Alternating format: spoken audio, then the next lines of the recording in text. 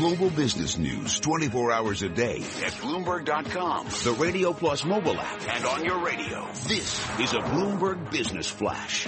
And I'm Karen Moscow. This update's brought to you by Sector Spider ETFs. Why buy a single stock when you can invest in the entire sector? Visit sectorspdrs.com or call 1-866-SECTOR-ETF.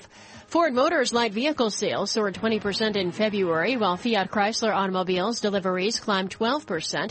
Both exceeded analyst estimates thanks to payback from January's storm, promotions tied to the President's Day holiday, and continued strong demand for sport utility vehicles and pickups. Nissan also beat, while GM sales fell 1.5% last month, and that missed analyst estimates. U.S. stocks, meanwhile, are rising amid investor optimism about central bank support. We check the markets every 15 minutes throughout the trading day on Bloomberg. S&P 500 up 0.5% or 9 points to 1941. Dow Jones Industrial Average up 0.4% or 67 points to 16,583.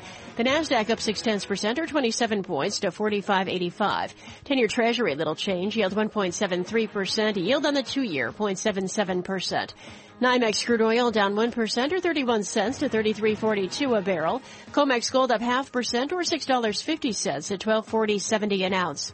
The euro, $1.0858, the yen 113.06.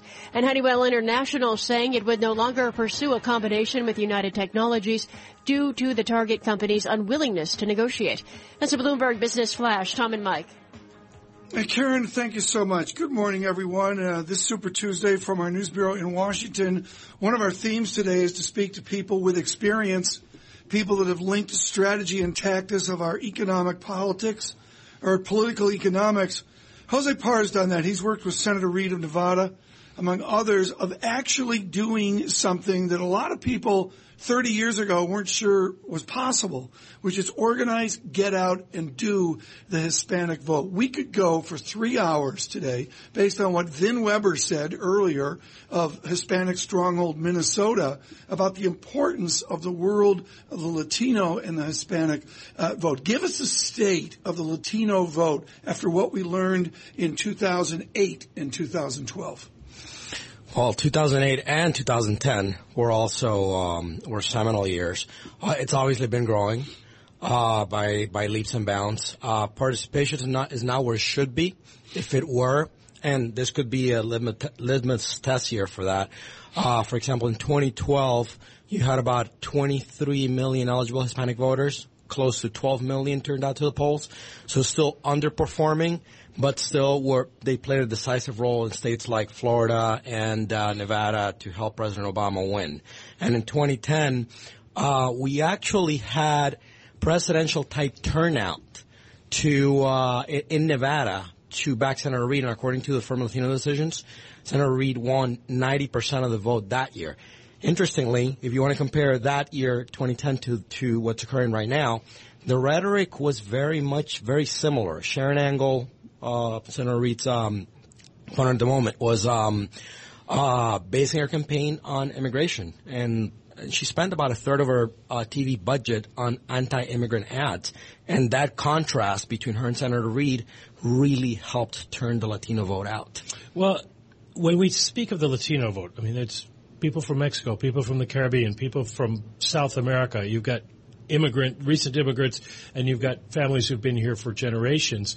So what is the Latino/Hispanic vote? Are there issues that are common to all, or do we make a mistake by lumping everybody together? Well, it is definitely a moving target, and anybody who tells you that they've had the Hispanic vote figured out, they're selling you a bunch of goods, because it is a moving target, something you need to be measuring all the time, and something you need to be, and a public you need to be listening to constantly in order to figure out where they are. You have huge differences between Florida, for example, and Nevada. Even in Florida, you need to micro-target, for example. You need to talk to the Colombians, you need to talk to Nicaraguans, you need to talk to the Cubans. And each one has different radio stations, for example, that they listen to.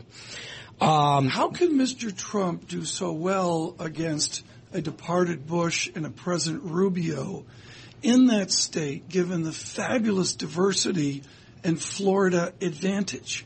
A lot of Americans are asking that question.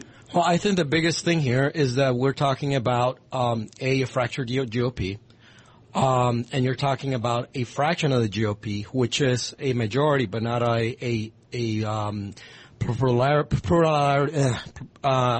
big majority of the, it's not 50% plus of the GOP field or of GOP voters. And I think that's what's happening there. And he's turning out, I bet you, a lot of people in northern Florida and rural parts of Florida, which are very similar to Alabama or Georgia in its demographic makeup.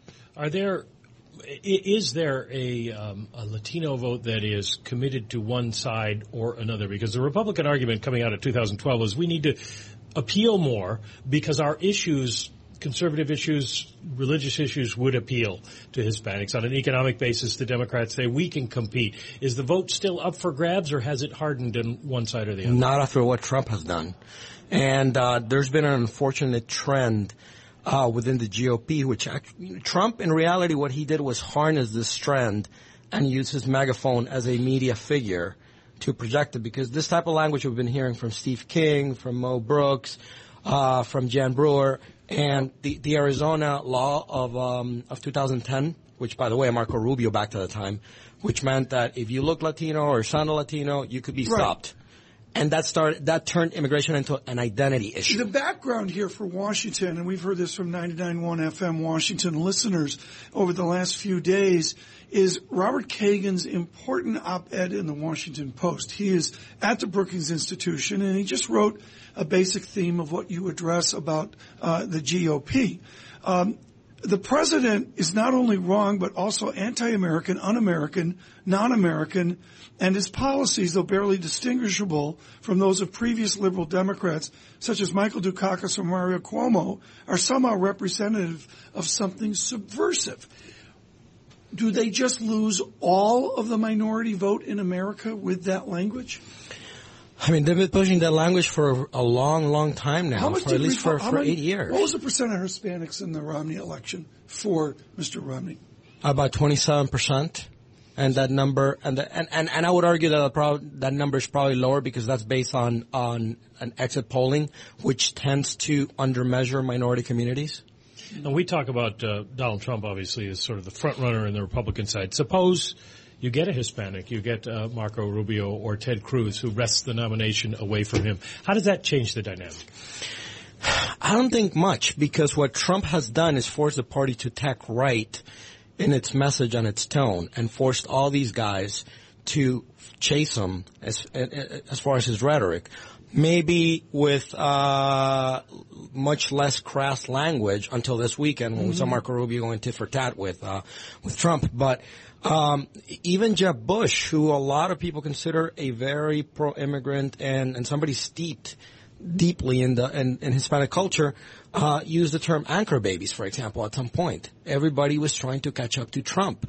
And it's going to be very hard for these guys to come back from that side of the spectrum. Well, Secretary, go ahead, Mike. Well, I was just going to say, can Secretary Clinton then take the Hispanic vote for granted? They're going to come to her. No.